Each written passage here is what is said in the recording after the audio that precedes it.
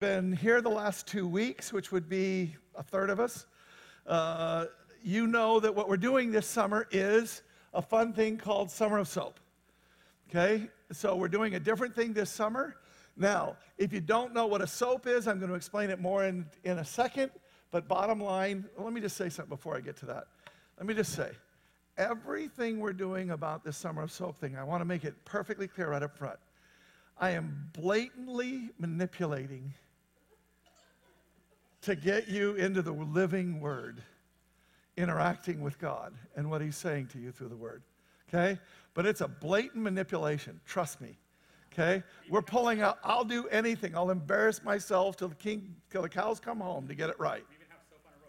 I'm gonna do it in a sec, all right? So now, if you don't know what soap is, briefly, and we'll hit it in a second. I don't know what's going on. There you go. It's scripture, observation, application, prayer. I'm going to describe that in a second, but let me show you how easy it is. Do me a favor, pull out your phone. Okay? Pull out your phone. If you have the app, okay, just hit the app and turn it on. If you don't have the app, please, right now, please, we got plenty of connectivity in here. Go to your app store and look for Lake Sam Church. 3 words, Sam has 2 M's in it. Lake Sam Church, and you'll see a little blue Lake Sam icon. It looks like us, okay? Click on that and download it. By the time I'm done with this announcement, you will have this app on your phone, okay? Now, what you do is you can do soaps one of 3 different ways. You can get a piece of paper off that resource table, and that has the whole quarter on it. You can go to the website, and it has a tile that takes you right to the windows I'm about to show you. Or, what I'm trying to get you to do right now is through the app. This is the one I use every morning as I go out for my walk. The first part of my walk, I take my phone out, and I do this. This is what it looks like at the very top. There's the Devos. Looks just like that on my phone. I go to Devos. I click it. It takes me to a window with 3 things on it. You can see one of them, soap. I click on soap. And there is Monday, Tuesday, Wednesday, Thursday, Friday, and they're each linked. Do you see that? So all you do is touch the link for that particular day, and it'll take you to Bible Gateway, as I'm going to show you in a second. But the bottom line is I want you to see a couple of things. Isaiah and then Corinthians. We do a little old and a little new. I want to say something. We always do a little Old Testament and a little New Testament because we never want to get far away from the New Testament. But we never want to leave the Old Testament either. They both are incredibly important to your walk. The way that we do it, you end up doing about 3 New Testaments to every Old Testament. It's just the way it works out, okay? But we do a little old, a little new. And then what we do, when you click on here's the Isaiah 61, and you'll see me right there. I'm clicking on it. And then it's going to, I waited so that it wouldn't be too fast. And then there's Bible Gateway. Isaiah 61 is the first passage, and I want you to see something here. 11 verses. This is not onerous. This is not do your Bible in a year. Okay, 2 Corinthians 8, this is 22, 23 verses. That's it.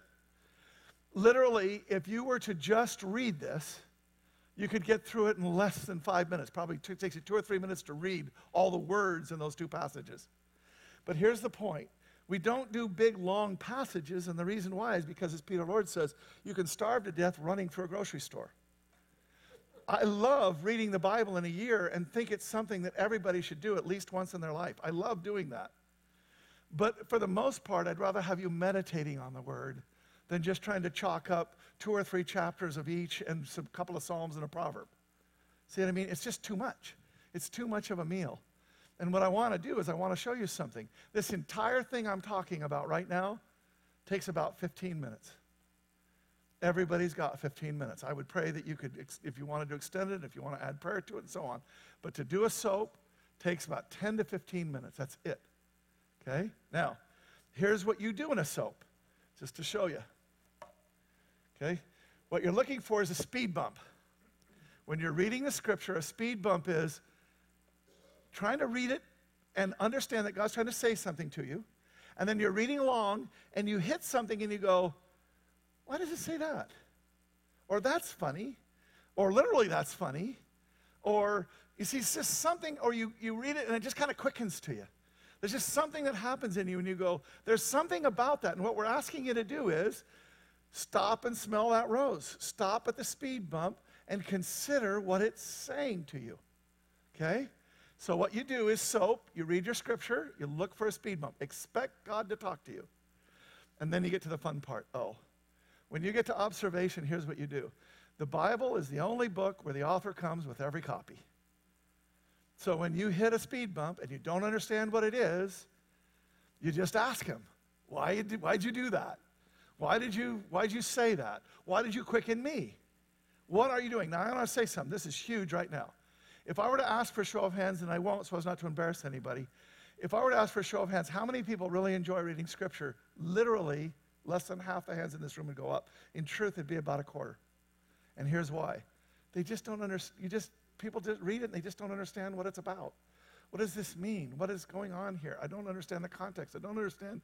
I'd much rather read a devotional by somebody else telling me what they got out of it, because then that witnesses with me, and I like that. People don't know what's in the Word, but here's what I want to say. Look for the speed bump. Go ask the Lord. At the beginning, only every once in a while will you get a revelation.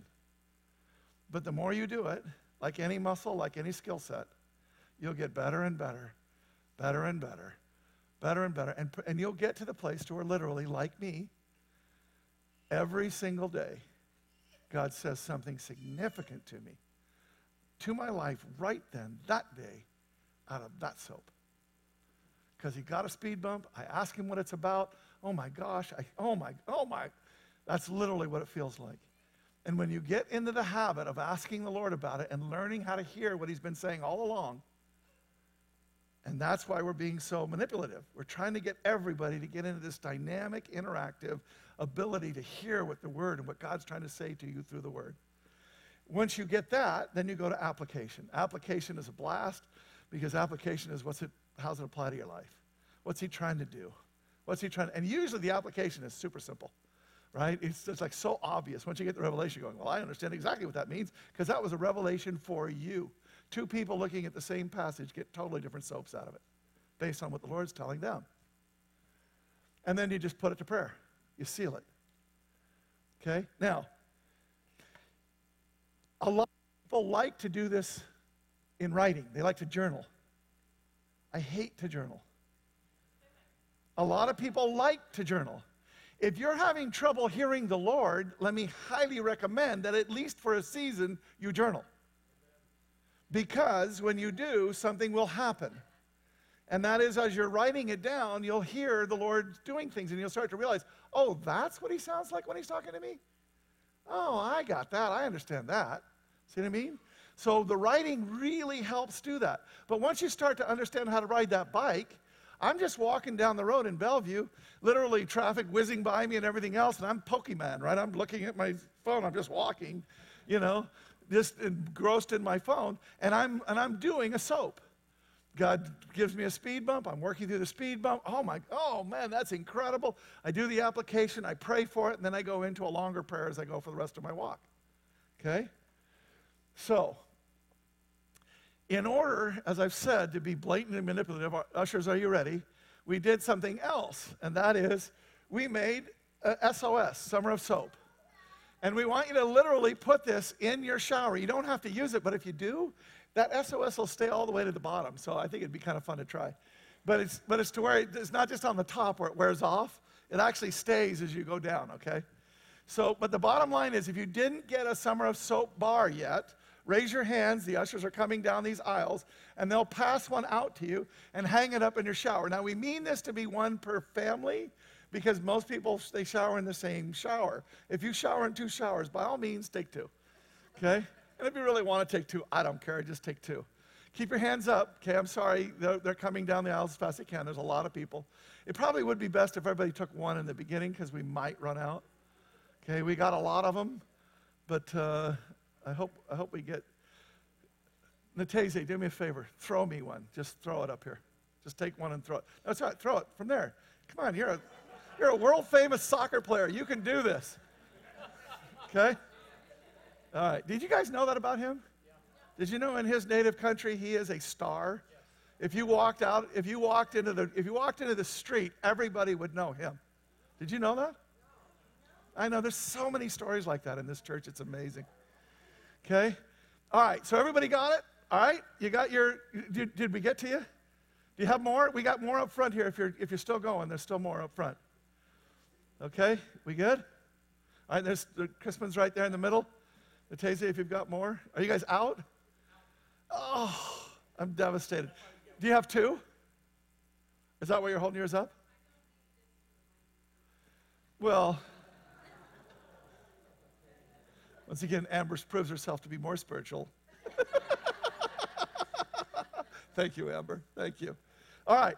So there you go. This is what SOAP is all about. We're doing everything we can to get everybody interactive. Let me do one last pitch on this before I go into the sermon, which is going to be a SOAP. For the rest of the summer, we're going to be doing SOAPs. Every person that preaches is going to look at the SOAPs that lead up to that Sunday, and then they're going to pick one of them to do a sermon out of. And what we want you to do is to do your SOAP that week and just think about it. What would you have done? What's the sermon that you would have done? Remember, in this church, you might actually be giving that sermon. Okay? So the bottom line is we want you to think about what your sermon would be, and then we'll do that. But here's okay, just we're having fun, but I want you to listen and really process something. I know that other people have other ways of reading the Bible that are really good for them, and they do that. And I really don't want you to lose something that you do that's really rich for you. I got it, okay? But can I say something? I have this image of an entire family not just being led by the Lord week to week on Sundays, but letting the Lord journey them throughout the week through these SOAPs. And I have a feeling that what God can do with this will take us further together if we're all in a similar place. You see that? So that's the real heart. We want you to interact with Scripture, number one. That's the biggie. But there's an underlying motive too, and that is I'm asking you, if you really have something and you don't want to leave it, you don't feel like you're supposed to, I don't care, don't. Don't worry about it. But if there's anything in your mind that says, gee, maybe, would you please try it? I can tell you we work these passages very carefully, and we've been refining them for years, and they are very good now. It's just, like I say, every day that I go out there, God speaks to me through that passage. It's not onerous, it's life-giving. Okay? We good? Everybody good? Okay, who's our prayer? Greg Thatcher, that's perfect. Love you, Greg. Hey, you're just perfect. What an encourager and a loving man. Yep, there we go. Yeah. Hi, Roger. Pray for us and pray for another church, right? Yeah. Father, it was for freedom that in Jesus you set us free. And Lord, not to go back again to some yoke of bondage. God, not to be tied to religious things, but to be set free in Christ. Amen. God, speak that through Kurt this morning. Speak freedom to our hearts. I don't know what his topic is, Lord, but I know this, that because of your word, you set us free, and we're free indeed. Lord, I also pray for my friends in Ukraine. Lord, for Father Mikola and the church that he has there in Bucha, Ukraine. Bless him. Set them free. Protect those folks, God.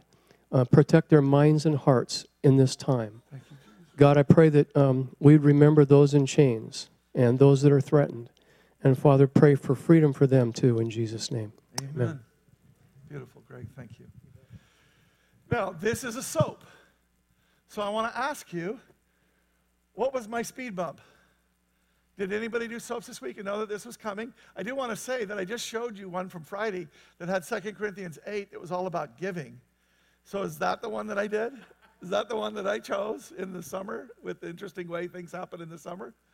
No, it isn't. Okay. So, but I did pick the one from Friday. And the one that I picked, the one that I say I picked, but the one that the Lord brought to me, the one that really had life, the one that had something in it that became this sermon, is the Spirit of the Sovereign Lord is upon me. This is Isaiah. For the Lord has anointed me to bring good news to the poor. He has sent me to confront the broken heart, to comfort the brokenhearted, and to proclaim that captives will be released and prisoners will be freed. He has sent me to tell those who mourn that the time of the Lord's favor has come. Okay? Now, most of you will recognize that as the passage that Jesus used in a very SOAP-type thing that happened, which was he gets baptized in the Jordan and baptized in the Holy Spirit, And then he goes into the wilderness to be tempted. And then he comes down from the wilderness and goes to church, as is his custom, it says. He goes to church, and then in church, what isn't entirely clear, except in a couple of the ways that they translate it, is that what they do is you open the scrolls, which is their Bible, but then you don't just pick whatever passage. There's a passage to be read that day that's already been decided upon. Okay? And so here's Jesus being anointed in the river for his ministry, going through the temptations to be prepared for it, and he comes down and reads his soap for the day. You think that's pretty dead on? The Lord has anointed me. He's saying, I'm the fulfillment of the scripture. Right? And God orchestrates things. He orchestrates our journey. Do you know that yet? I hope you do, because he orchestrates every part of it for us. Okay? Everything. He causes all things to work together for good. And that's according to a journey. Okay? Having said that, that's the one that got me. Now, why did that get me? Because it just got me, and I knew that it was God, and so I started talking to him. Why did that get me? What happened in this in me? And the Lord started talking to me about this first. He started saying, this is what Jesus did. Whose image are you being conformed to?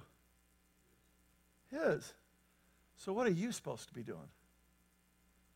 Well, I'm supposed to be bringing good news to the poor, comforting the brokenhearted, proclaiming captives released, prisoners freed. I'm supposed to tell those who mourn that the Lord's favor has come. I'm the one who's supposed to be doing that. Now, as soon as I thought of that, and this is, watch, I'm trying to be transparent about process, about what a soap is like. Because as soon as I said that, here's what happened. I remembered a blog that I had read from a Facebook post. I think you're the one that posted it, Eric, for just a couple of days before. And it had the provocative title of My Problem with the Bible. Now, it was a nice provocative title, right? Because whenever anybody says, here's my problem with the Bible, here's what they mean. There's something wrong with the Bible, and I'm going to tell you what it is. My problem with the Bible. Now, it's a provocative title because the guy writing it is a Christian, and you understand he probably doesn't have a problem with the Bible. He's probably actually twisting those words to say, the Bible reveals that there's a problem in me. I have a problem. And it's revealed in Scripture. Now, watch what he says. Here's my problem. I'm an ancient Egyptian. I'm not the Jewish slaves. I'm a comfortable Babylonian, the ones who overtook Judah. I'm not the ones who were overtaken. I'm a Roman in his villa. I'm not the oppressed Jews. See, that's my problem. See, I'm trying to read the Bible for all it's worth, but I'm not a Hebrew slave suffering in Egypt. I'm not a conquered Judea deported to Babylon. I'm not a first century Jew living under Roman occupation. I'm a citizen of a superpower, the superpower. I was born among the conquerors. I live in the empire. But I want to read the Bible and think it's talking to me. Well, there's a problem here. In fact, he goes on to say it this way. One of the most remarkable things about the Bible, and it is that in it we find the narrative told from the perspective of the poor, the oppressed, the enslaved, the conquered, the occupied, the defeated. But wait a minute, history is typically written by the winners. Except in the case of the Bible, it's the opposite. Imagine a history of colonial America written by the Cherokee Indians. That'd be quite a different way of telling the story. And that's what the Bible does. It's the story of Egypt told by slaves, the story of Babylon told by exiles, the story of Rome told by the occupied. What about those brief moments when Israel appeared to be on top? In those cases, the prophets told Israel's story from the perspective of the peasant poor as a critique of the Jewish royal elite. Even then, even when Israel was on top, it was a critique of those who were on top from below. Now, I want to say something here, particularly in such a politicized time, but I want to say he's not entirely correct about this. There's an emphasis that he's brought to it that is overboard, but for a reason, and a defensible reason, because he's got a point, and he's made his point beautifully, truly. There is a problem. Let me present to you what it is. Watch this. If we want to be the kind of people who are bringing good news to the poor and setting captives free, if we want to be that kind of people, now watch, If we were all experiencing tremendous oppression, then we would all quite naturally be completely oriented all the time to helping each other. When you are being oppressed, when you are being pressed down, when somebody is doing something horrible to you, you band together with the other people no matter what other divisions you might have otherwise had. You come together. People in a foxhole bond because they have a common issue.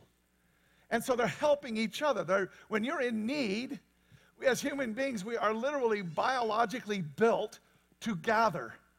That's what we do. And when we do that, it helps us. We survive that way. We are remarkable at gathering, and that's how we beat dinosaurs that are bigger, stronger, faster, better. See what I mean? You get the drift? Now, having said that, did we beat dinosaurs? I think I might have been anachronistic there a little bit, wasn't I? Okay, unless you're young Earth, and then, okay, well. Total joke. All right. But the bottom line is, but since we're all comfortable, and look, right when I say that to some degree, see, what people are going to say is this: I'm not comfortable. Oh my God, I got these horrible debts, or I've got some horrible health issue, or I've got something. Here's what I want to say. I get that everybody has their areas of discomfort. But what I'm trying to say is that if you were born in America, even if you're on the poor end of the scale, you are better off than 8/10 to 9/10 of the world. In a relative sense, you are in comfort. In an absolute sense, you are also protected in ways that are extraordinary. So there is a comfort that we live in. We are not the oppressed. Okay? And so, but look at this. And since most of the people we know are somewhat comfortable, then it is an effort, a sacrifice for us to get outside of our comfortable bubbles and truly reach out to help others. Think about this. When you're under oppression, you naturally reach out to bond and gather. But when you got stuff, what do? You enjoy. There's nothing wrong with enjoyment, by the way. We're going to see that very powerfully in just a moment. Nothing wrong with it at all, unless it stops you from reaching out to other people. That's where it goes sick. Okay? God is the one who wants to bless you. He wants to comfort you. God is the one who comforts you. We're going to see this all very powerfully in just a moment. But here's the point. When we get to a certain place in our comfort can become our God, and it can become the thing that directs us in what we do, and we fail to do the things that God is asking us to do and to be. And when we do that, we've walked away from God. We don't know it. And we really don't feel it because it seems like we're pretty blessed. You see it? But there really is a problem here. And that's the problem that we're trying to get to. So I want to show you how strong this gets in another soap passage, the one that was, I believe, Tuesday.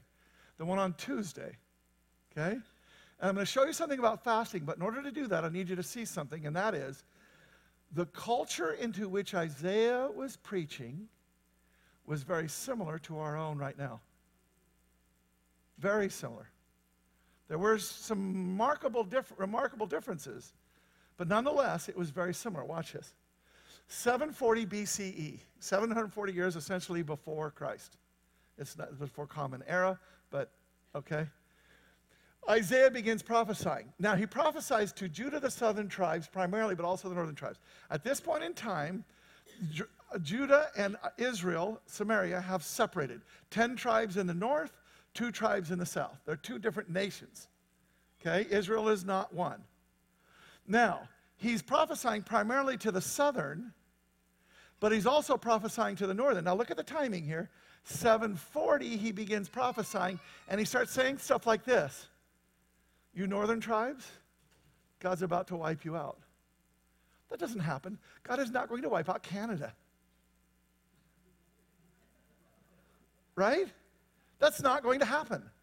This is how they felt too. God doesn't just wipe out countries. We look at history and we can read countries being wiped out, but it takes hundreds of years, if not more, and all this kind of stuff. We just don't think that way. This country's going to be here. But Isaiah comes along and he says, you know, the 10 tribes, you're feeling sort of comfortable and everything else, you're gone. Unless you repent, you're gone. And 20 years later, they were. Now, if somebody came and said, hey, God's going to wipe out Canada, and 20 years later, Canada's gone, maybe you'd want to listen pretty carefully to what he had to say, wouldn't you? Right? Maybe it'd be like, pay attention here. Particularly if that same prophet was telling you, you're next. Right? You think God doesn't do this? You got this as an example. So by the time he gets to chapters 58, 61, this passage we're looking at, we're actually in a season where he's telling Judah, you're next. And in 600 BCE, they fall. But now watch, 600, he's prophesying this at around, he's probably prophesying this right about the turn, right about 700 is where 58 and 61 and those ones take place. Somewhere in there. It's very hard to tell, but somewhere in that ballpark. It's still going to be 100 years before they're gone. But think about what a citizenry is feeling if they watched a nation north of them that they were related to completely disappear, and they're going through a lot of troubles. They're still prosperous. Don't misunderstand it. They're still very prosperous. There was a time when the Assyrians had a little effect, but then they went back away again. And now they're their own country, and they're doing quite well financially. But there's a shakiness. There's an uncertainty. We're not standing on firm ground. 50 years ago in this country, people in America felt like they were standing on firm ground. Today, do you feel like you're standing on firm ground? It doesn't feel like that anymore, does it? It feels like it's moving. It feels like it's softened. It feels like it's undulating. How do I get my bearings? See, so we're uncertain. Now, this is exactly where Israel is when he prophesies in there. And watch what happens. See, the people are nervous. Now, but watch this. Now, watch. This is a prophecy, but it turns out to be a prophecy to Christians. It's not a prophecy at that time to Christians. It's a prophecy that time to Jewish people who actually trust the Lord. But there are other people who don't trust the Lord. And he's talking about them too, but that's not a prophecy to them. It's a prophecy to people who do trust the Lord because they realize that things are shaky. And what do we do when we realize things are shaky? We go back to God and we ask him why. And we fast and we pray. Now watch, 58. We have fasted before you, they say. Why aren't you impressed? We've been very hard on ourselves, but you don't even notice it. Now think about that. Just put that one aside. Been very hard on ourselves, as if that's a good thing. So put that aside right now, but watch this. We've fasted. See, why are they fasting? Because things are shaky. So they're fasting, saying, what's going on? But now watch what God says back to them. I tell you why I respond. It's because you're fasting to please yourselves. Let's paraphrase that. You're fasting to get what you want. You're not fasting to get what I want. In fact, you're not fasting to get what I want so much that you can fast and then oppress your workers as if I don't care about that. Because let me tell you who I care about, the oppressed worker. You're freaking out because you're feeling a little shaky and you're asking me to help you. Right? But then you're oppressing your workers. Who do you think I care about more in this scenario? Because he's making it clear. These people that you're oppressing are the ones that are getting my ear. What you're doing is ridiculous. In fact, what he says is that kind of fasting will never get you anywhere with me. You're concerned, so you're praying for yourself. Now watch what he does in the second one. That's the first way through. Now watch the second way through. Watch this one. You humble yourselves by going through the motions of penance, bowing your heads like a reed bending in the wind. By the way, let me say something. I am not trying to bring any condemnation to anybody here. If somebody all of a sudden thinks, trying to point a bony little finger at your face and bring you into condemnation, God doesn't bring people into condemnation. What he does is he brings things to light. And what he's asking us to do is just to soberly see if it's true in us. And if it is true, he's just asking us to respond to it. And usually what respond to it means is not try and fix it yourself, is to realize you've got a problem and go to him to fix it. Because there is a problem. See what I'm saying? So this is just to get our eyes open so that we can receive and pray and go after what the Lord wants us to do and how he wants us to do it. Now watch this though. You humble yourselves by going through motions of penance, bowing your heads like reeds bending in the wind. You dress in burlap, which means it's hurting your skin, okay? And you cover yourself with ashes, meaning it's all gritty. So you're very uncomfortable. You've made yourself uncomfortable. Is this what you call fasting? Do you really think this will please the Lord? Now watch. This is so interesting. When we fast, we realize something is wrong, and we do something that's uncomfortable, right? To try and get ourselves out of a place that might be blinding us. What happens is, therefore, when things are bad, God says fast. So here's how we twist it. We twist it to, oh, what God likes is when we suffer. See it? That's the religious impulse. You see, if I put on more burlap and more ashes, then God will do what I want. God's the one who's trying to bless you. God's the one who made them so wealthy. God's the one who made America so wealthy. God's the one who wants to pour out more to you than you could ever imagine. He is asking for something. He's asking for you to pour out what was poured in. Pretty simple, right? But the bottom line is, they've got God so twisted up that they don't even know who he is anymore. They think, well, if I go out and suffer, then God will feel bad for me and he'll fix what I want fixed. You see it? We are so screwed up. I mean, it's just hilarious if it wasn't so tragic. Right? The bottom line is what he's saying is he's saying, do you think this pleases the Lord?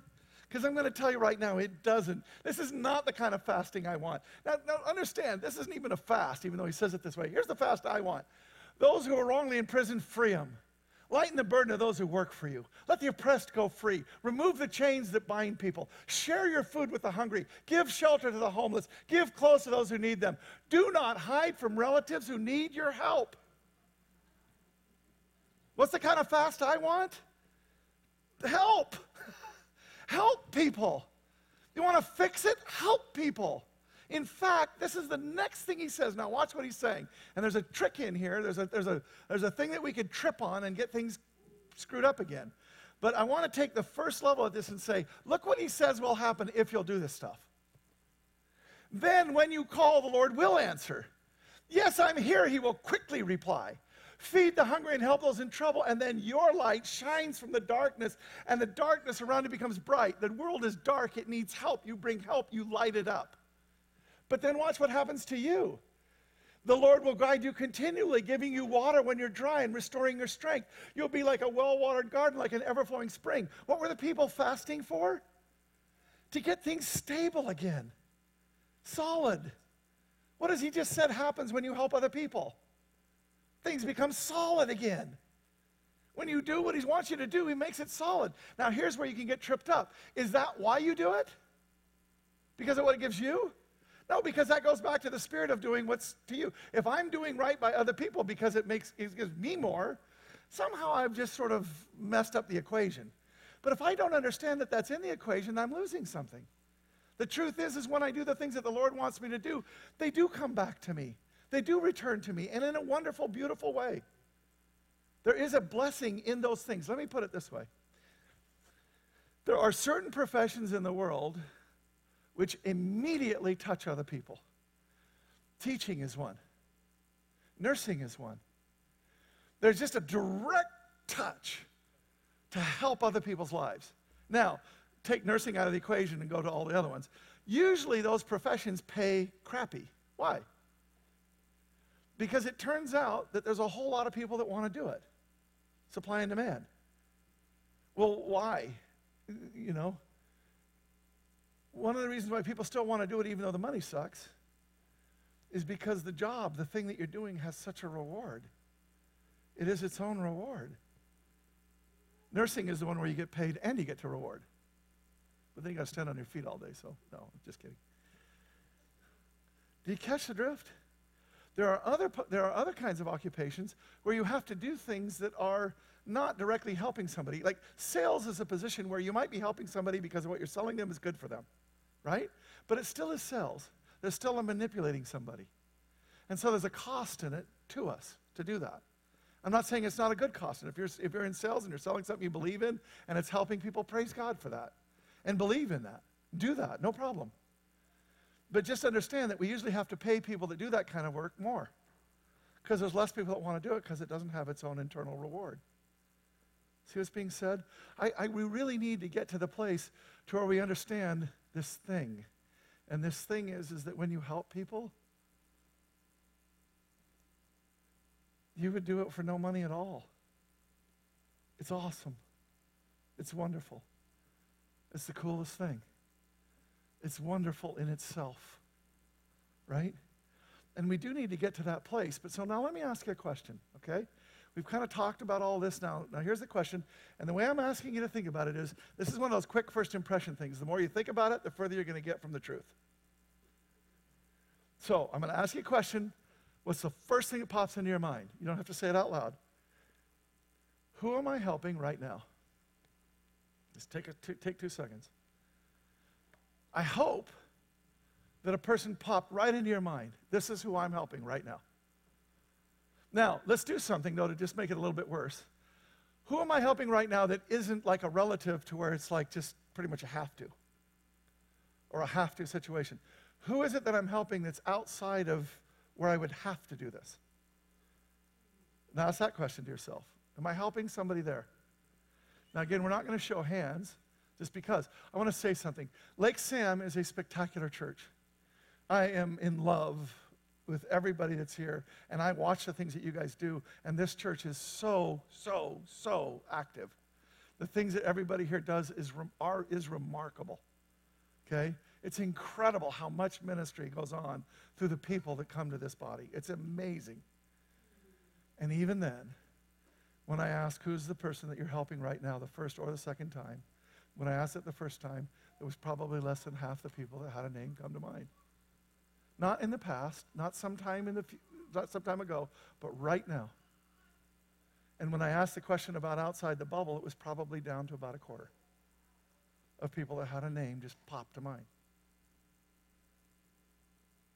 Well, if God said that we're supposed to be like Jesus, we're supposed to be caring for the poor, and we're supposed to be helping the oppressed and setting them free and doing all of these things that he's told us to do, and then we can't name a person, well, there's a problem. Now, I'm going to do something right now because we're in such a politicized moment that people are going to interpret things that I'm saying in ways that I don't intend. So let me say something very clearly right now. This is not a right or a left comment in the least. I am not suggesting that if Christians would just step up and help everybody the Lord led them to lead, that we would need no more welfare, we would need no more health care plan, that we need no more government assistance. I am not suggesting that. I think government has a role in many ways, and I think it can be a problem in many ways. But the bottom line is I'm not commenting one way or the other, and God is not commenting on it. What's being said here is it's not about what's happening globally, it's about what's happening locally. What are you doing?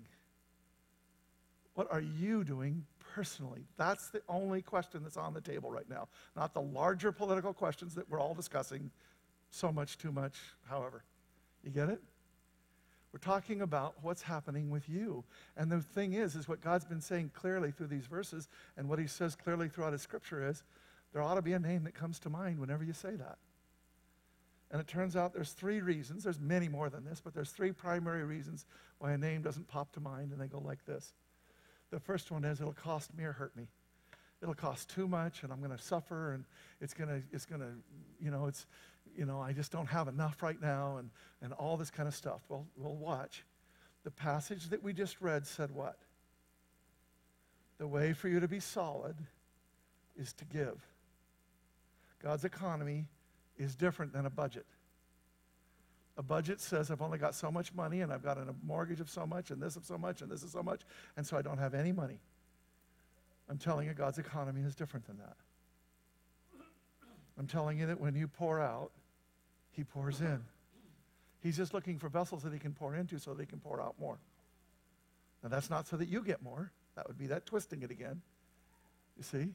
But the bottom line is what he's trying to do is he's trying to pour in so that he can pour out. Because he's got these people that he wants to help. And he's trying to find somebody who will help him. Right? And that's the way God's economy works. That is the way it works. And I've told you stories before. I could tell you stories again of the things that God has done in this way. In my life and in other people's lives I know, there'd be several testimonies in this room of people saying, it's true. I didn't have, but I did, and I reached out and I did this, and God provided for me. That's what he promises in the New Testament and the Old Testament and all the way through. He says, this is who I am. And this is how life is, for real.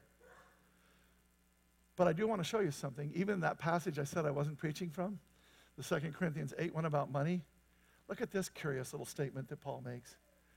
Of course, what he's doing is he's taking a collection from the Corinthians to take back to the poor people in Jerusalem.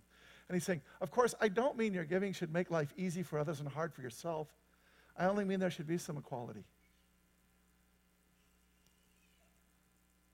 So if you're scared, don't be.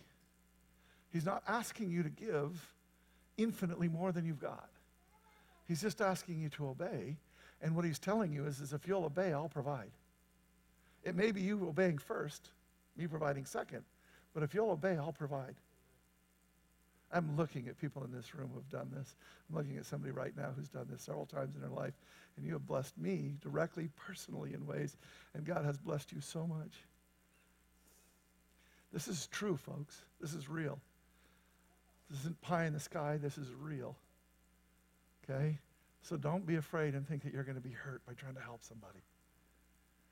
The second one is no time. That's the bane right now. That's the one, right? That's the one everybody's tripped up on. Satan has just got into our time, taken all margin out and everything else. We're working way too many hours because nobody told us we had to work certain hours anymore. So now on that great flex time, we all are working unbelievably stupid hours. We've got no margins left and we're exhausted and we do entertainment and work, and that's pretty much what our lives have become, right? I got no time. I'm going to tell you a story, and the only reason I'm telling you this story is because God told me to tell the story, because otherwise I wouldn't want to. And it's a good story about me. Most of the time when I say that, I'm telling you a bad story I really don't want to tell. And I really don't want to tell this one either, but I just want to say something to you. 1976, I got saved. I can't even remember, was it 90 or 94? Is Julie's in here? I don't think she is. But it was somewhere around there is when I took my first actual pastoral position. So it was almost 20 years. Now, for 20 years, I ministered. Pastoring for me was not doing something that I wasn't doing before. Pastoring for me is doing what Mario and Sherry are doing. I was always doing it. And then there came a time at which God said, faithful in that, take this, do this. That's all that happened. He just switched it a little bit. That's all. The fact is when I was a kid, I was working on marriages. I was helping people. I was helping people financially. I was helping people in every way that you could ever imagine. I was doing so much ministry that if anybody looked at our lives, they said, those guys are just about ministry. That's what they do. They just help people. They're helping people all the time. And let me be clear, it was in friendships. It wasn't like helping poor people that I would never sit down and have lunch with. It was people that we knew and friends and so on that needed help, knew lots of people that didn't know the Lord, bringing lots of people to the Lord. I just ministered because that's what you do, right? That's who you are. That's what God made you to be, and you just pour out. So I just did lots of that. Now, that's not why I'm telling the story, but that's the background too. When I do the test and I say, what name pops to your mind? You could say, well, Kurt, of course you have a name because you work full time at this. And I do. I have lots of names of people that are sitting here right now that we're working together, right? In some fashion. Now, having said that, I want to tell you the story that the Lord wanted me to tell you, which I didn't even know happened. I went on Wednesday morning, I walked up into Viewcrest. I prayed about this sermon. God gave me the sermon. I was dictating it. I was done with the sermon. I was back down onto Northeast 10th and walking home, and Northeast 10th is where I clean up my prayers, and I start praying for Julie and the kids and other things that I pray for faithfully. And I'm walking down there, and all of a sudden I realized, I should pick something up at QFC, which is a little off my walk. So I walk into QFC, and I pick up what I need to pick up, and then I'm coming out the door of QFC, downtown Bellevue, and right in front of me, I didn't see it right then, but I turned left to get back up to Northeast 10th. I get about 2/3 of the way back up to Northeast 10th, and all of a sudden I went, I need to go talk to this guy. Now, here's who this guy is. This is a guy who once or twice a year, for about the last 6 or 7 or 8 years, I have a job that I need done. I'm not going to be specific about this because I want to be vague, okay? But I have a reason to go to his business. And over those years, we've become real friends.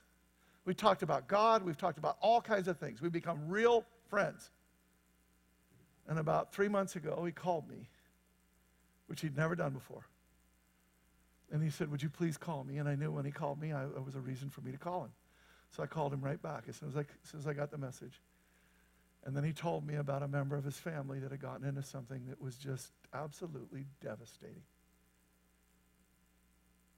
And it was critical and crisis right then. So I worked through it with him. What do you do in this situation? Who do you call? Who do you talk to? How do you get resources around it? How do you get people around it? What kind of things do you need to watch for? All these things. These are things that I knew something about, and I was trusting that the Lord would tell me what he needed to know. So I was doing this with him. Now, after that, I started going to this business, not because I needed anything, but to check up and see how things were going. And then as we get there and we talk, then something comes up and the Lord does something more, and there's a next step because there's this thing that's happening now in terms of trying to get out of this place. So now watch. I've prayed this whole thing, and I've got this whole sermon. I'm not even thinking about the sermon.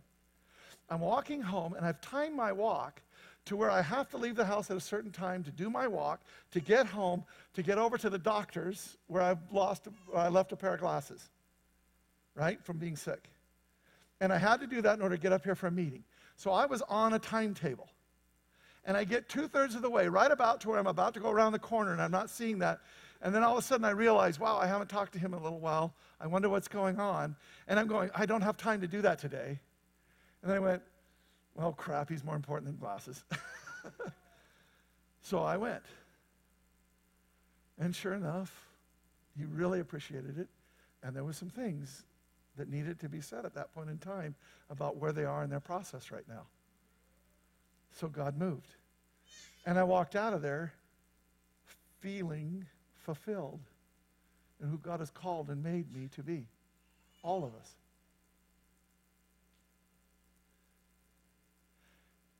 It didn't take me a lot of time.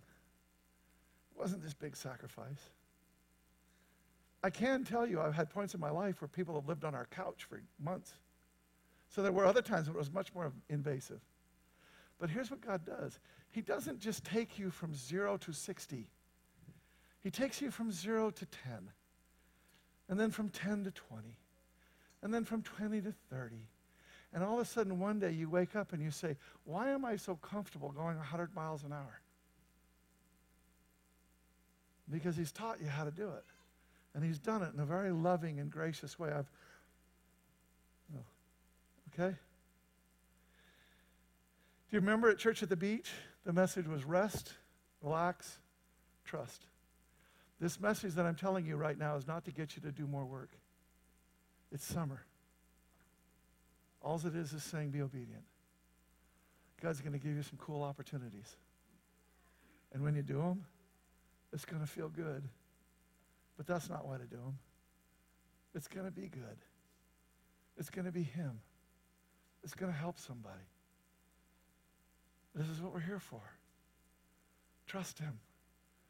He's not, people say, I'm not going to be open to missions because God's going to send me to Africa. Can I just tell you, if and when God might send you to Africa, you're going to want to go. And if you want to go, so what, where he sends you?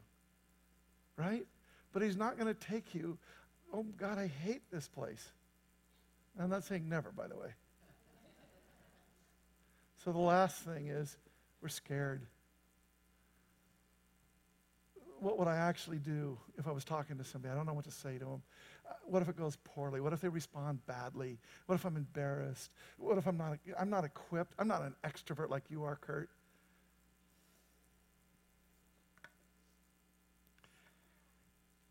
It just isn't an option, guys. God's bigger than whatever you're not. In fact, praise God, the less that you are of something, the more he can actually be. We just have to put ourselves out there. There's not a person in this place that doesn't know the joy of helping somebody else. And all he's trying to do is get us to be a people who just help other people the way that he leads, however he leads. So in your tray right now is this. Stop and pray. I put it up. That's my door, and I move it around so that I, because you know, if things in the same place every once for too long, you don't see it. Could you guys grab one from the back and give it to these guys? Okay, just put it up on your door, so that every day you're reminding yourself to stop and pray. And I love we didn't change it this time. Father God, I'm yours. Use me today. Open my eyes to see the people and the situations you've empowered me to minister into today. That is a simple prayer that'll lead to the most incredible, glorious, wonderful, profound results. So, Lord, in Jesus' holy and precious name, your people come before you today to be your instruments. Finely, beautifully, wonderfully held in your hand, directed by your Spirit to do your will. Thank you, God. Thank you that you have given us such pleasant things to do, even if they're outside of our comfort zone initially, that you teach us how to not only find comfort, but fulfillment, joy, beauty, wondrousness. In Jesus' holy and precious name, thank you, God, for you, who you have made us to be. And now what we're asking is, we are in a pattern, and that pattern has led us to places where we aren't doing what you'd have us do. And so what we're committing to doing right now is to be your instruments in your hand, to do what you would move on us to do.